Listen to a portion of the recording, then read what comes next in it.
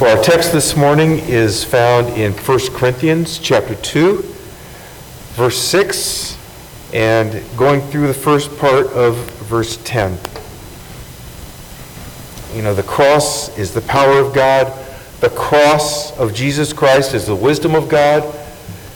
The proclamation of the cross needs no embellishment. God needs no assistance. That's sort of the point of the text that came before that was preached upon last week.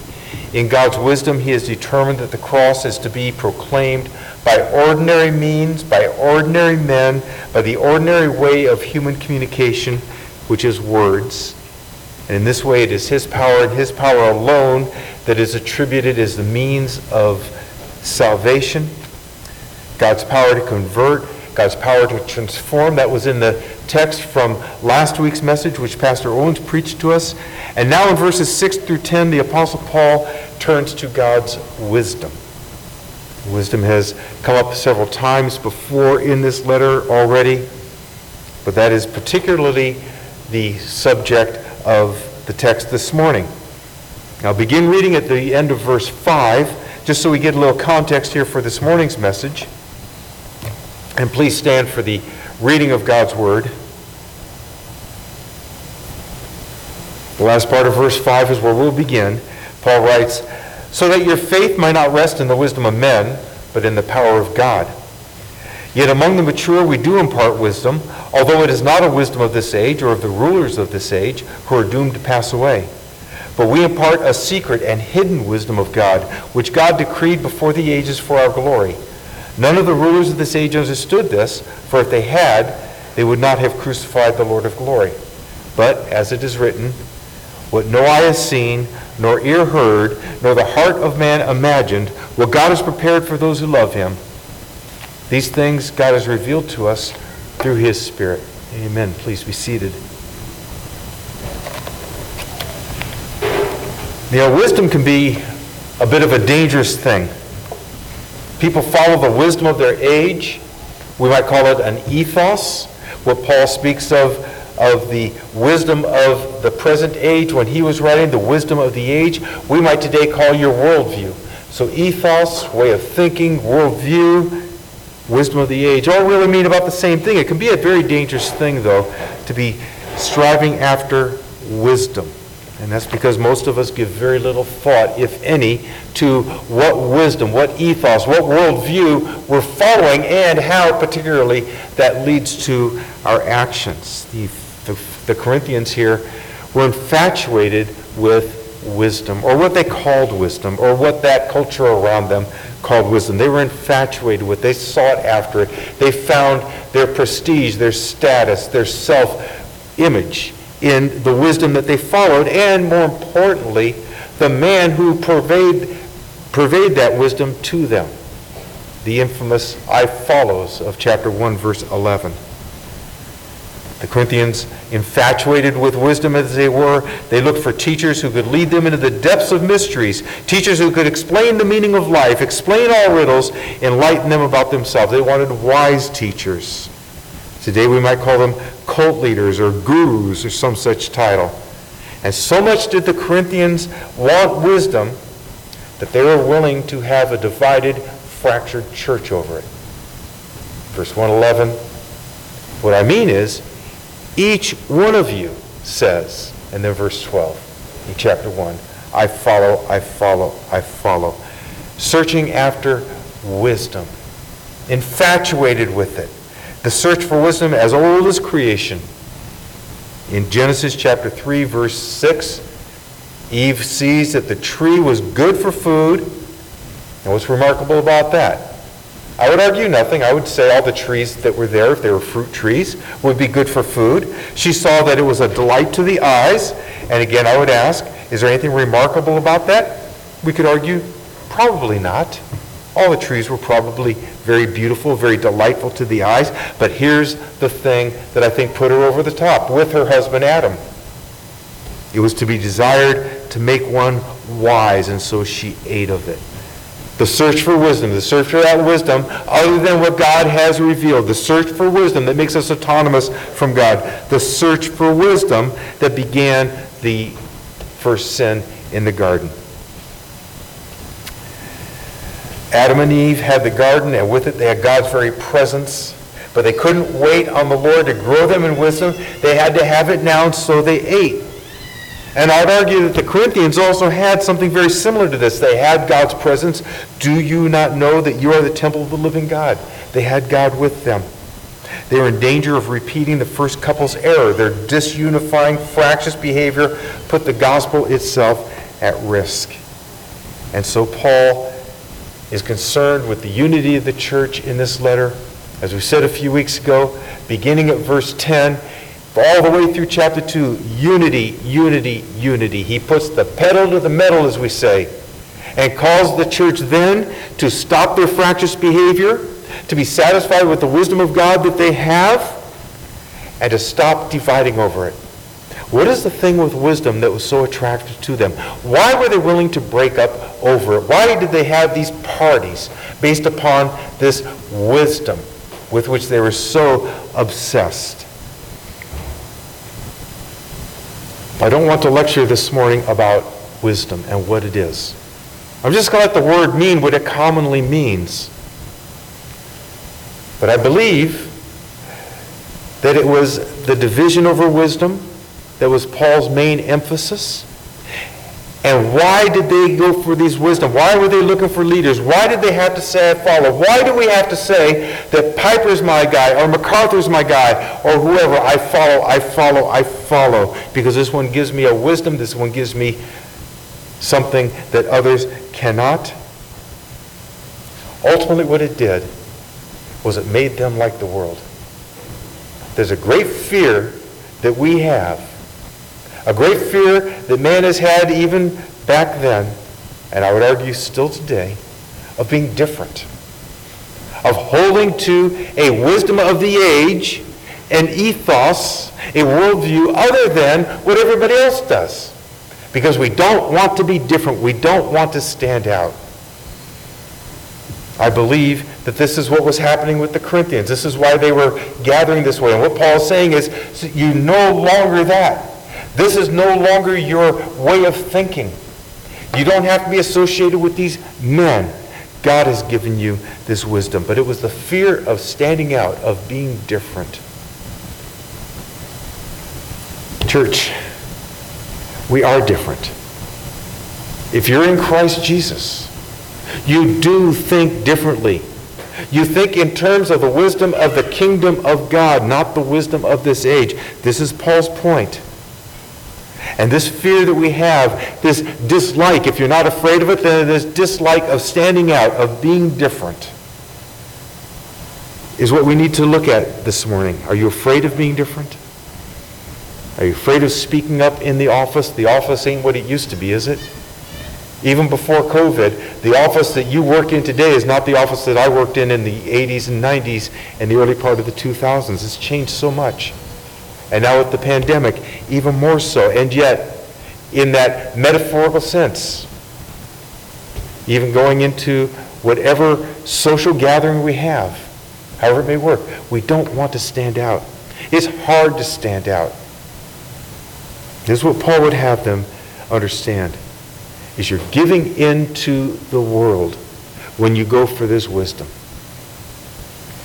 I believe that they wanted to fit in. They wanted to be a Christian, and they wanted to fit in the world that they came from at the same time. I think this is part of the sin of 1 Corinthians 5. We're not going to go into there too much, but this is where the man had his father's wife, probably his stepmother. And why did they tolerate this? Why did they want to brag about this? To show that, no, we're just like you. Oh, we're Christians, but we're really the same. We believe in Jesus Christ, but, we still fit in with you. And Paul's saying, no, you don't. And brethren, I tell you, if you're in Christ Jesus this morning, the wisdom of God that brought you to Christ says that you are different. You're not the same. You don't fit in with the world. God's wisdom sets you apart from the wisdom of this age. You need to be ready to think differently, to act differently. And why is that? Because God's wisdom is different. The ethos, the worldview that he has brought upon you is different than that from which you came. His ways and his thoughts are higher than our ways and our thoughts. That's Isaiah chapter 55. It's a matter of trust. It's a matter of trusting in God. Are you ready to be different? Are you ready to hear from the Scripture that the wisdom that brought you into the kingdom of God is totally incompatible with the wisdom of the age from which you came? Are you ready for that? Are you ready to truly stand out in this world? To be something other than what is out there, if you will? Let's see if we truly trust God. Let's see if we are really willing to be as different as God's wisdom is from the wisdom of this age. Verse 6 says, "Yet among the mature we do impart wisdom, although it is not a wisdom of this age or the rulers of this age, who are doomed to pass away." God's wisdom is different because it belongs to a different age. Now, I read that first part of the verse. I want to reread that. I want to put an emphasis here for you. Paul says, "Yet among the mature we do impart wisdom." And this is the reason why I read from verse 5, where Paul ends that section by saying that your faith might not rest in the wisdom of men, but in the power of God. And now he's saying, but we are not devoid of wisdom. We do impart wisdom. Although it is not a wisdom of this age or of the rulers of this age who are doomed to pass away, it's a different wisdom because it belongs to a different age. Just as you are a different person because you belong to a different owner. You were once owned by this world and the ruler of this world, our enemy, our adversary. You're now purchased by the Lord Jesus Christ. Couldn't be more different. And the wisdom which accomplished this is as different as the wisdom of the age from which you came. It's different. God's wisdom is different because it belongs to another age. Who is it given to? It's given to the mature. Yet among the mature, we do impart wisdom.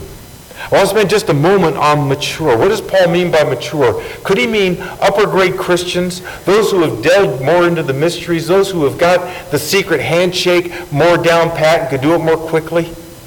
No, he means nothing like that. That would go against everything he's been working towards unifying the church. There are those among us who are mature in their faith in the ways that some of us are not. We've been through trials. Our faith has been burnished to a shining glow that others don't have. And so there's a maturity there, but it's not a maturity that sets them apart, that puts a boundary between us. It's a maturity that is something that can edify and bring the rest of us up. We can go and say, how did you get through that medical problem, that job problem, that relational issue? And I did it through trust in the Lord Jesus Christ. I did it by looking to His Word and following it. Can you coach me along and show me what that's like? Because you have a maturity there. Your faith has been grown in a way that I want mine to. There's that maturity, but it's not a segregating maturity. And it's not really the maturity that Paul has in mind here. And I just throw that out there for you so we get the category right. What does Paul mean by mature? He means the saved. You are mature in the Lord if you have come to the Lord Jesus Christ. That is maturity. Now, there's different brands of maturity, as I alluded to just a second ago. But the maturity he means here is coming from being a child of Satan, a child of the devil, in that world, in that present age, in that wisdom, and being a child of God through faith in Jesus Christ. That's the maturity he means here. Among the mature, we do impart wisdom. We do impart this wisdom. It's a different kind of wisdom in the way that it is communicated. Now again, the Corinthians, like many of us, too often, looking for intricacies in the way to God that are really not intricacies at all. They're very simple. And they're just dying to hear the secret code, to get the handshake, to get the password or whatever it is. And here Paul says, yet we do among the mature. I want to be the mature. Maturity was just as much a part of wisdom and this following of leaders for the Corinthians as anything else. Oh, I'm mature. I understand things. I've got it. They're at the edge of their seats when they hear this. We do impart wisdom. How is it communicated? Well, impart. Impart, there's a word behind it that's really very special. Are you ready for this? Do you want to hear the deep things of the Lord now? This is what the Corinthians were waiting for. We impart. Now you can be like Ralphie, you need the little decoder ring so old friend Andy can give you the secret message, right? What's behind it? It's a Greek word. Are you ready for this? The Greek word laleo. There's your intricate secret. There's the wisdom that's going to give you prestige and status. It's going to make you look like you really know things. And what does laleo mean? To speak. This is the wisdom of God.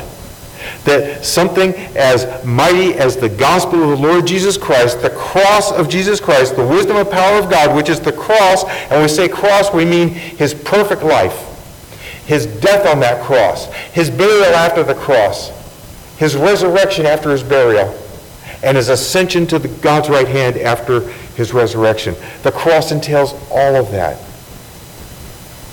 And how is that marvelous message communicated?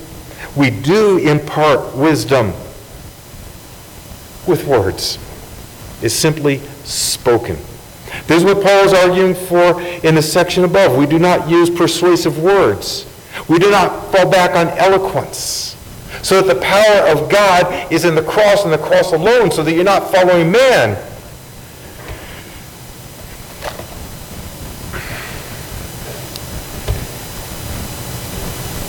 Is eloquence in and of itself a bad thing?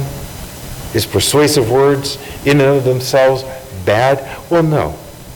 Eloquence, if eloquence means simplicity of expression and clarity of expression so that the gospel of Jesus Christ is heard in your language and it comes into your mind and you say, I understand what he's saying. If that is eloquence, let's have more eloquence.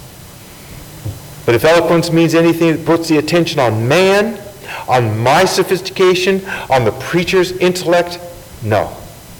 That's flat out.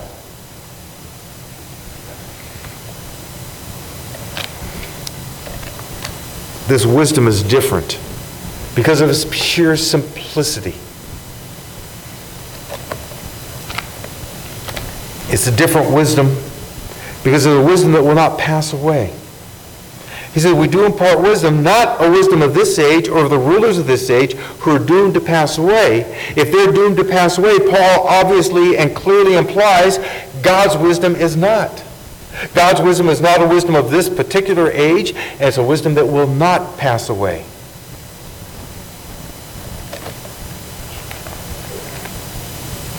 I want to notice, before we go on much further, and I want you to notice that Paul no longer calls the cross folly.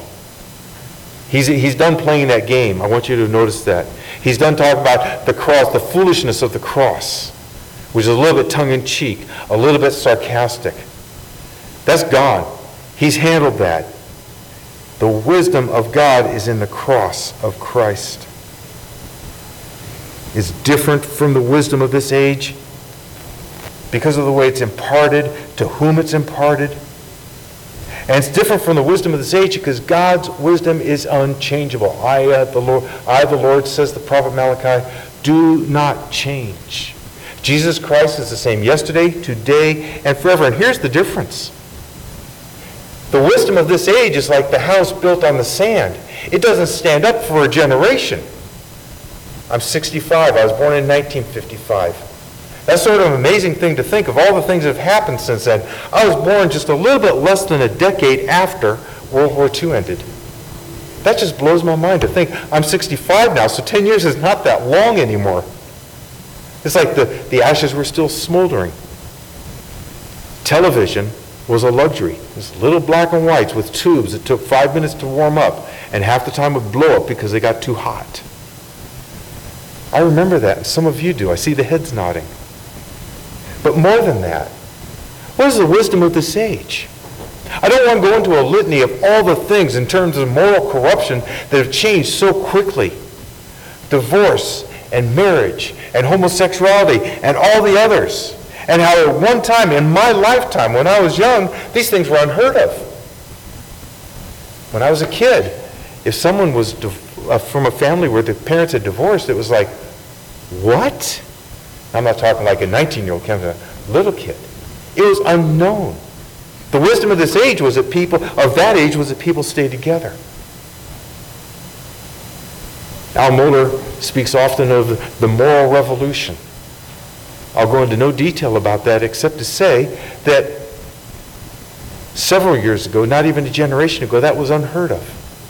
The wisdom of this age is a house built on sand. The wisdom of this age is unreliable. The wisdom of this age, this present age, and the age before us, and the age before that, and going all the way back to the garden, I would say, is so changeable and so malleable and so pandering to our sinful lusts and desires. Totally unreliable.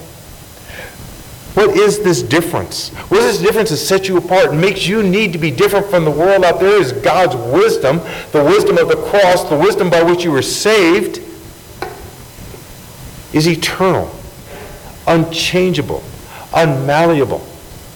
It doesn't give in to the desires of men. It doesn't pander to the needs of the time. Needs in quotes. It's completely antithetical to it.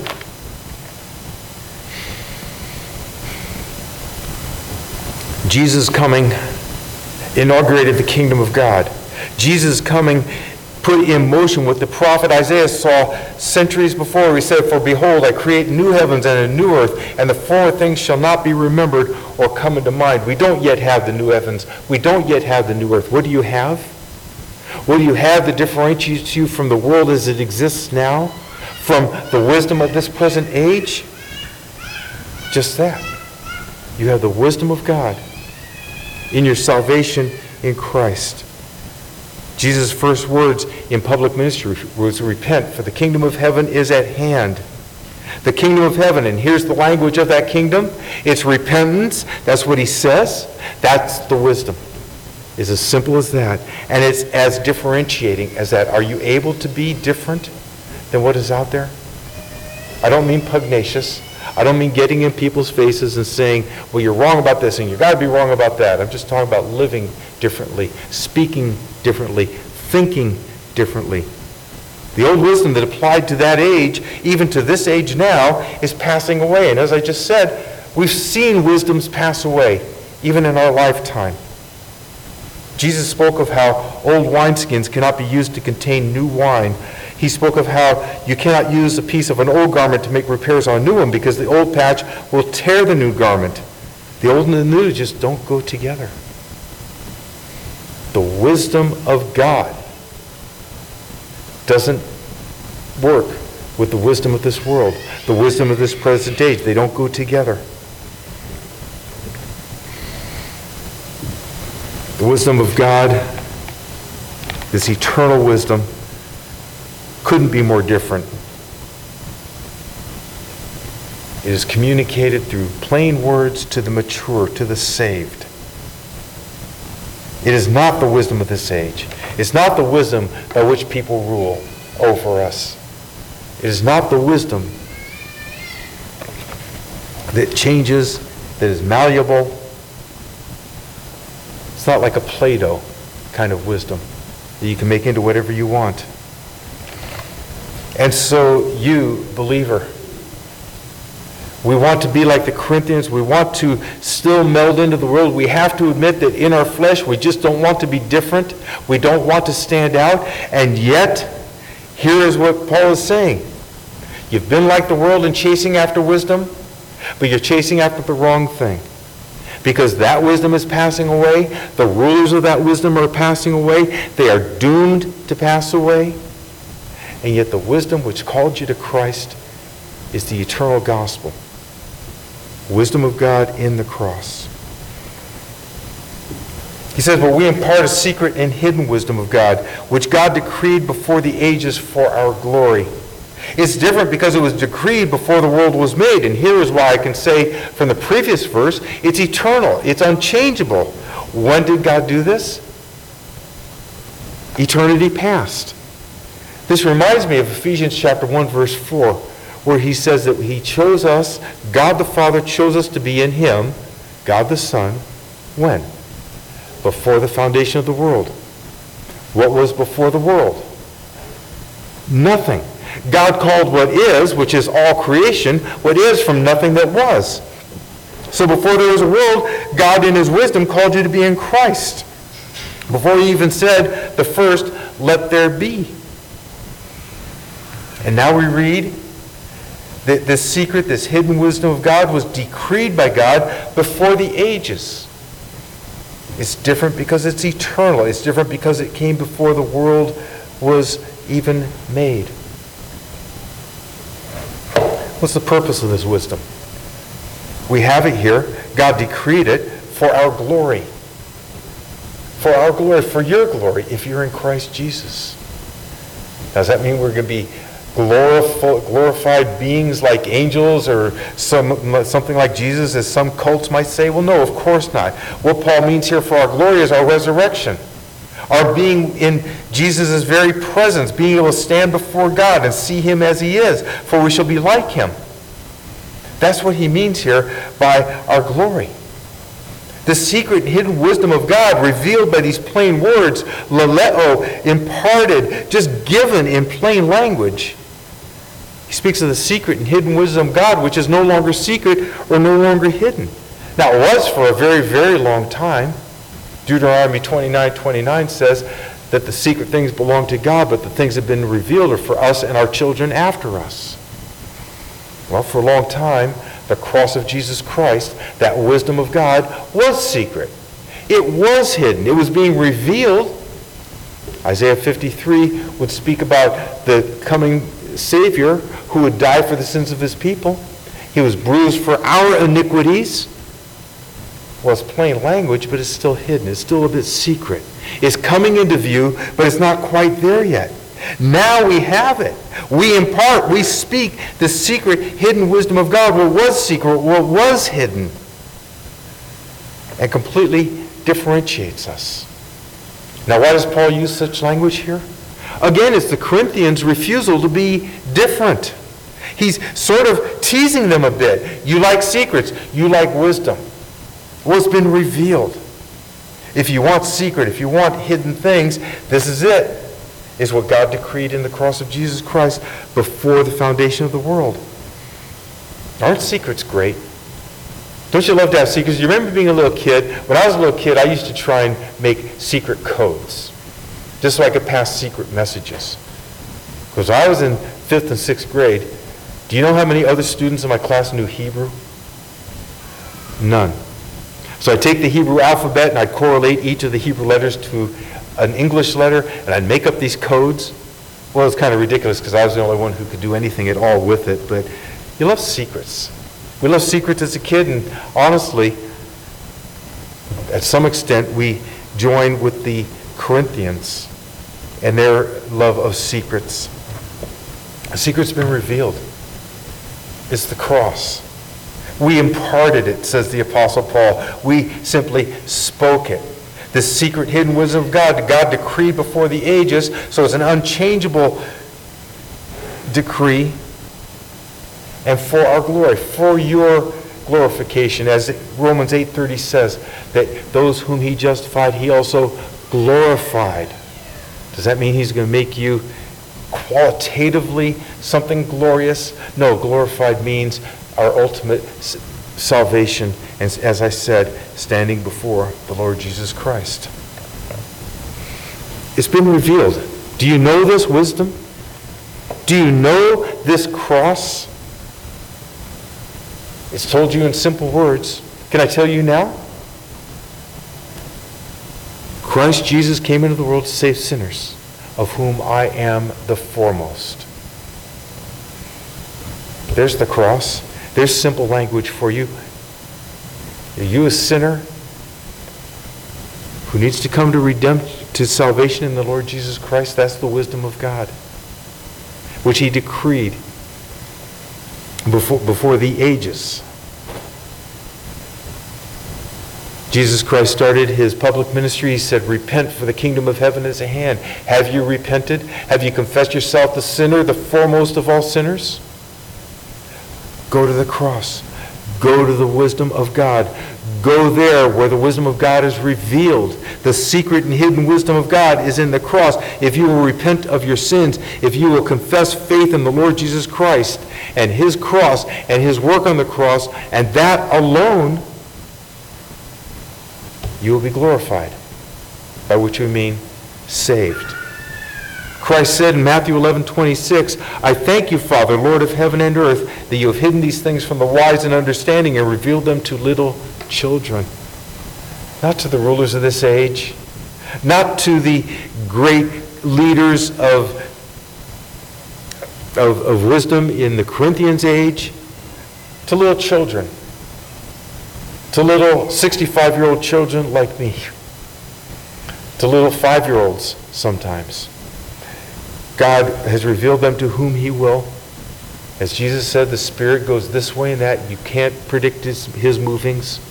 You don't know what he's going to do, but God does. And God reveals these things. The secret and hidden wisdom of God revealed to whom God will.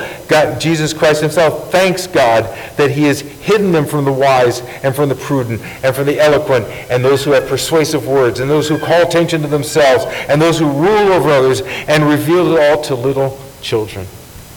Little children who see themselves as sinners, fall down before the cross of Jesus Christ, plead with God for forgiveness of their sins, and repent by faith in what Christ has done. That is the wisdom of God, decreed before all ages. And it's different because it was decreed before the world was made. It's an unchangeable wisdom. If you today will repent and come to Christ, Christ will never forsake you. That's what he said. Because this decree, this wisdom of God, came before the foundation of the world.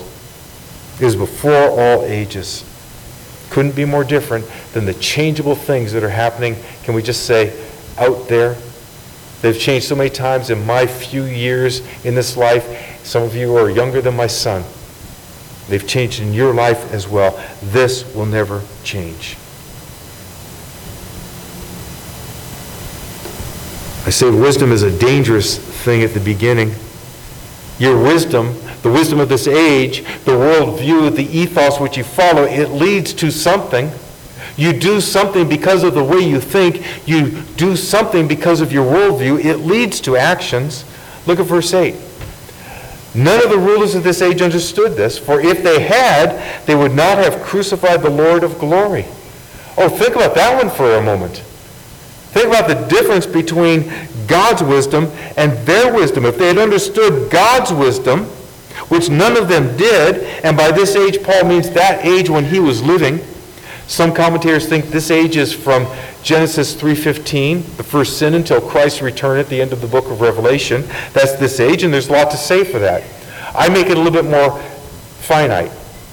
I think the ages can change throughout time. The age, as I've said, I've lived in a couple of different ages in that sense in my own lifetime.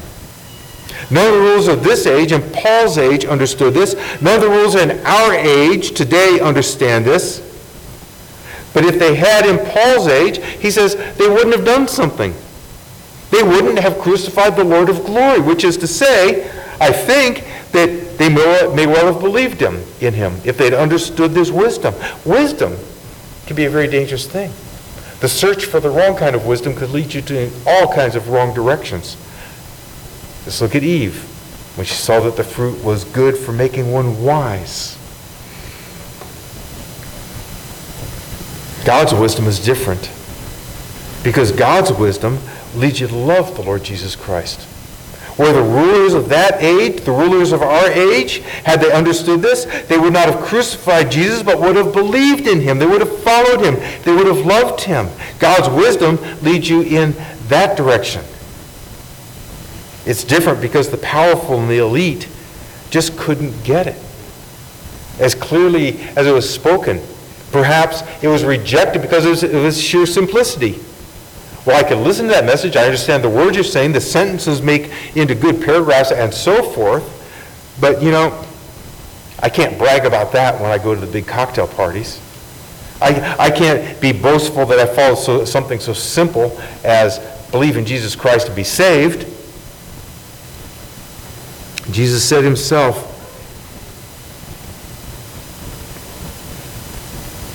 in John 8 and 43.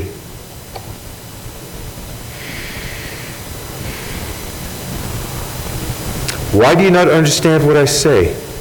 It is because you cannot bear to hear my word. They don't understand it. They were standing in the presence of the Lord of glory and couldn't understand any of the words he was saying about faith, about salvation, about believing in God, about following what the Scriptures had always pointed towards, which was Him.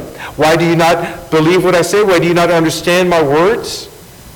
Because you're enraptured by the wisdom of the wrong age. You're not willing to be different. You're not willing to stand out from the crowd. What did Paul mean to do here? He meant to destroy the barriers that were erected over favored preachers, the I follows.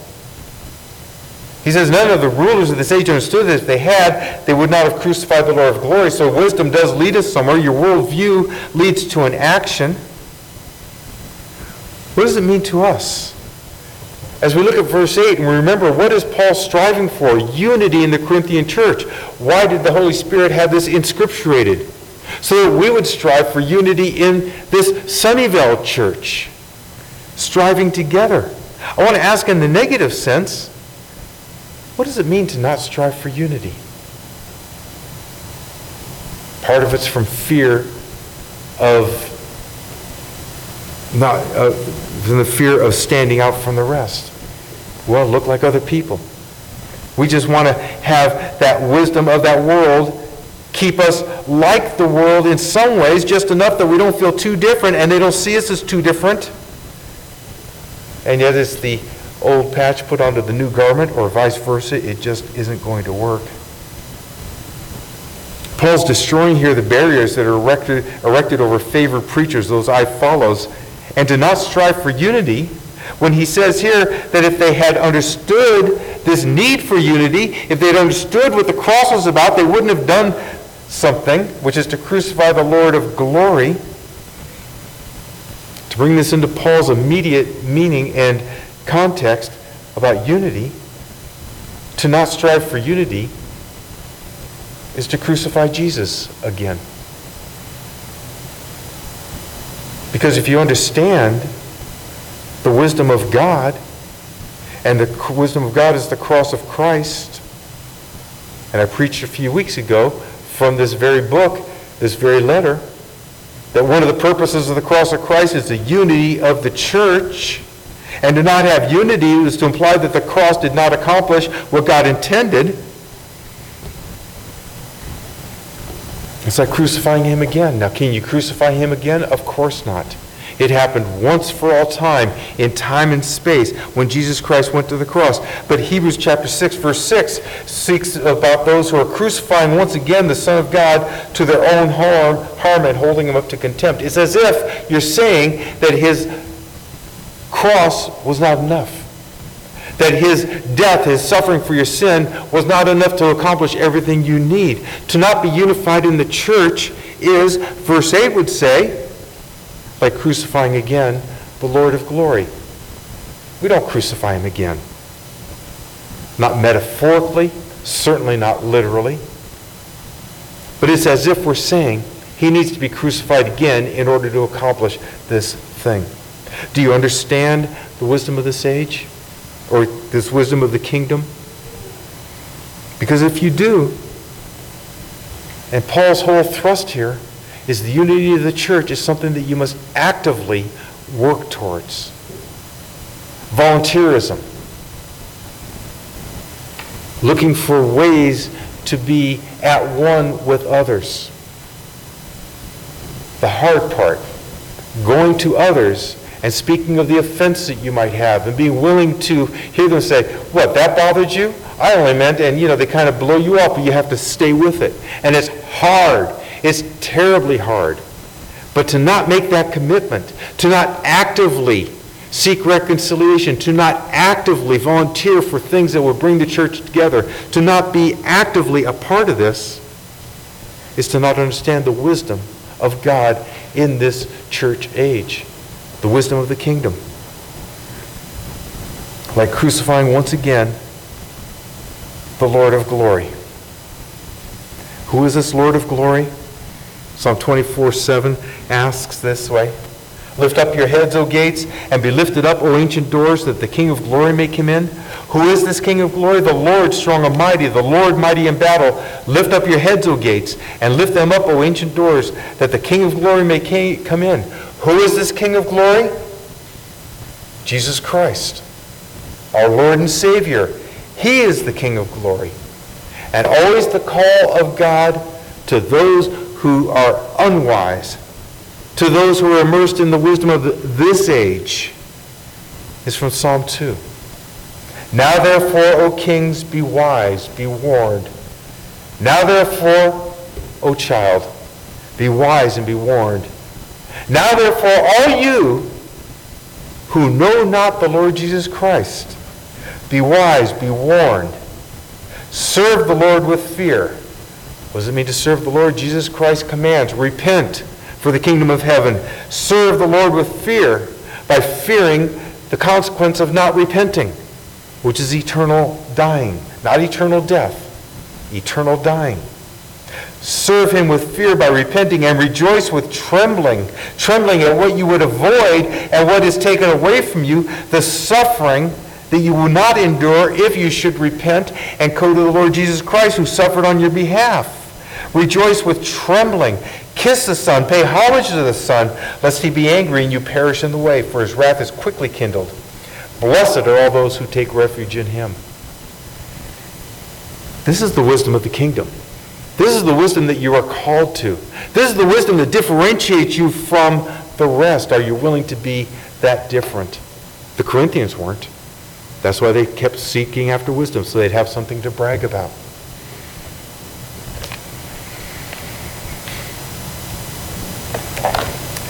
Finally, the difference of this wisdom compared to man's wisdom is its revelation. We spoke earlier about how it is imparted, how it is simply communicated. But as we will see, communicating it is different than revealing it. And understanding it is different than having it be revealed. Verse 9, "But as it is written, what no eye has seen, nor ear heard, nor the heart of man imagined, what God has prepared for those who love him. These things God has revealed to us through his Spirit." It is different from the wisdom of this world because this wisdom is not attainable by your senses. Your eye cannot behold it. Your ear cannot hear the words of it. In your deepest self, you cannot imagine what God has prepared for those who love him. Notice it's different because it was prepared by God. It was set in place by God. It was decreed before the ages by God. It is different because it is for those who love God. Do you love the Lord Jesus Christ? Then you have what no other eye has seen, what no other ear has heard, what no one else can imagine. Things revealed to us through the Spirit. So this wisdom is different because it comes only by revelation of the Spirit. As Jesus Christ said, you must be born again. You must be made new. As Ezekiel wrote, your heart of stone needs to be removed and a heart of flesh put in its place. And only God, by his Spirit, can do this. These things God has revealed to us through the Spirit. Different because revealed only by the Spirit of God.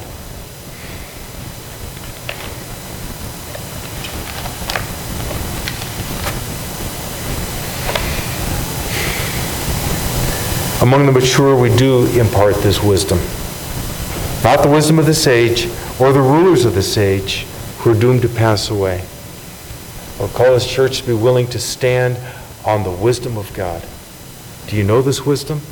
If you're in Christ Jesus, then you are a beneficiary of this wisdom. We need to stand on it. We need to be willing. We need to be courageous in Christ Jesus our Lord to be different from what is out there. The Corinthians failed in this. God willing, they turned the corner and followed the apostles' instruction and immersed themselves in the wisdom of God. May that be the case for this church. May we be those that because of the wisdom of God are unified in the cross of Christ, wherein is found both the wisdom and the power of God. Amen.